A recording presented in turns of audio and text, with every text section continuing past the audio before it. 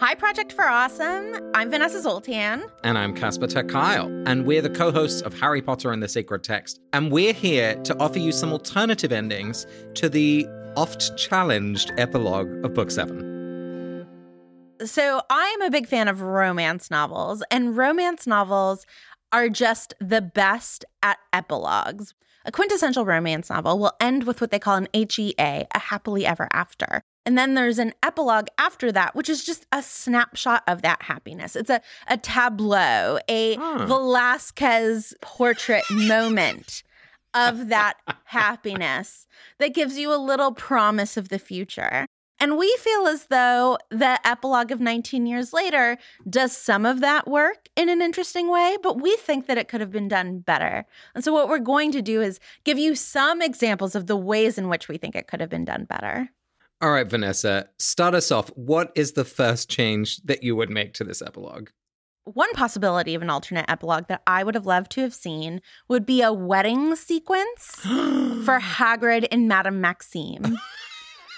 I would love to see this because we would have, like, the centaurs would be there, spiders would be there, the Weasleys would be there, Grop would be there, right? Like, obviously Harry would be there. We would get a sense of, like, scale. Like, Harry would be best man, but he would be so much smaller than Hagrid.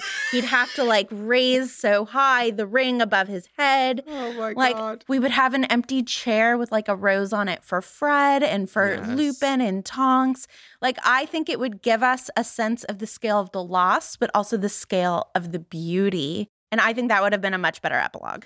Also, we'd get, like, a beautiful vision of, like, all of these different magical creatures being together.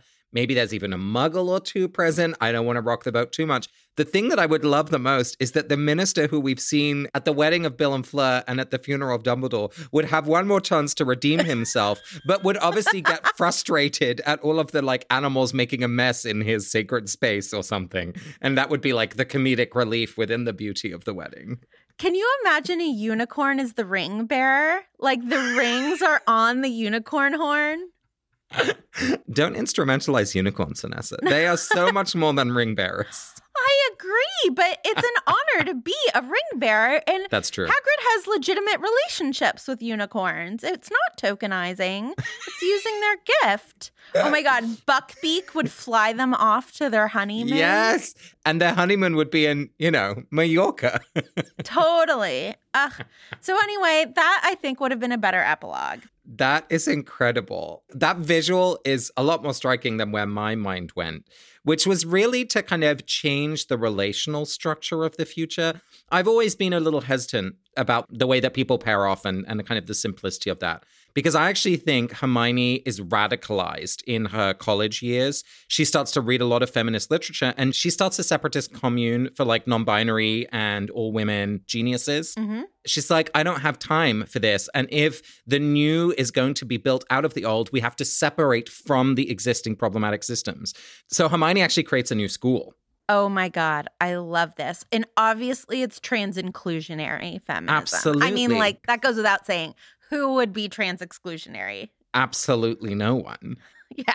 And at Hogwarts, Neville is in charge, but his passion for plants and, like, magical plants really takes him down an avenue that means he's not spending a lot of time paying attention to the finances. So the entire administration goes into financial ruin.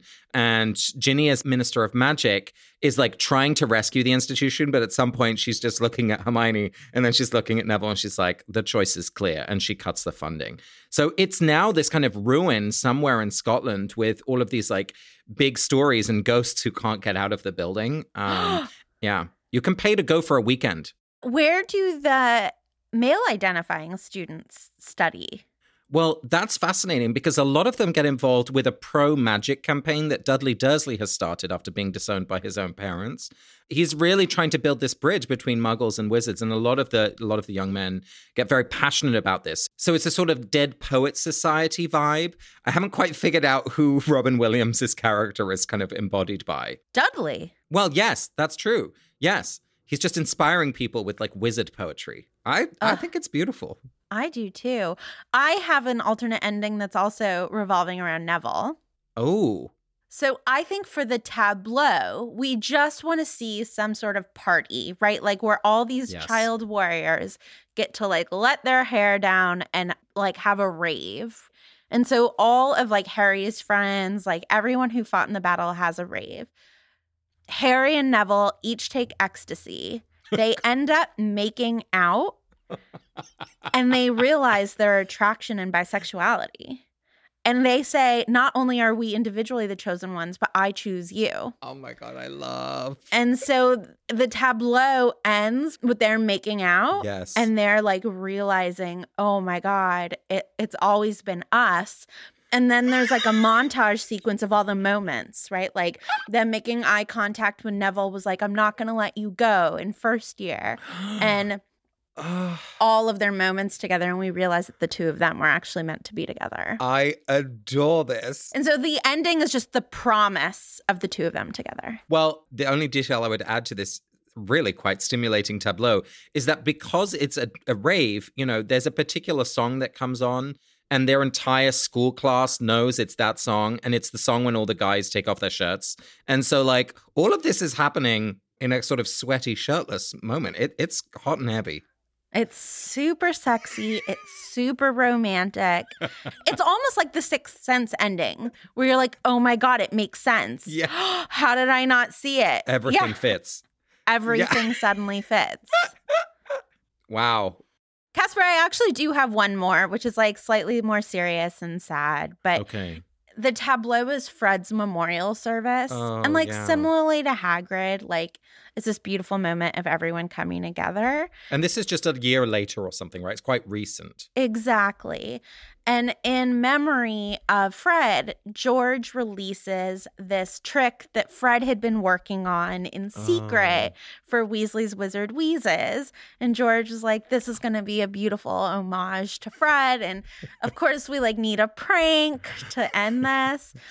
And so it's a capsule that, you know, it's just a capsule that you open up, but it floods the memorial service. Oh my God. But then it turns out that the reason that Fred was like, this isn't ready yet, is he eventually wanted it to be filled with like beautiful, like rainbow magical fish, but it's still piranhas. And that's the only thing that comes out. And George is like, shit. You're telling me it's Macbeth, but the only survivor is like, who would be the only survivor who can talk to fish? It would probably be Neville again.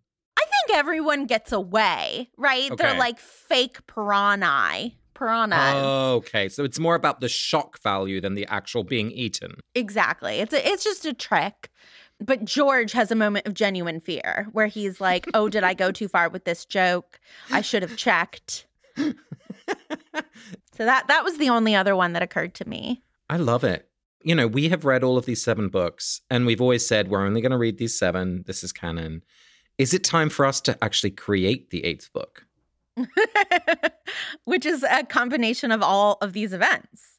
All of these events work together. None of them contradict each other. Absolutely. I'm really thinking there's another podcast spinoff here.